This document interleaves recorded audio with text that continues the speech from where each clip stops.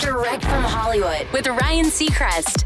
Guillermo del Toro's new movie, Nightmare Alley, has picked up rave reviews for both the film itself and several of its performances, with critics saying the work of stars like Bradley Cooper, Rooney Mara, Willem Dafoe, and Cate Blanchett are among the best of their careers. And one reason so many of the actors managed to deliver is due to something Del Toro creates for each cast member that never even makes the screen. Rooney tells Fangoria Guillermo writes these incredible character biographies. That's when it all clicked for me when I read that.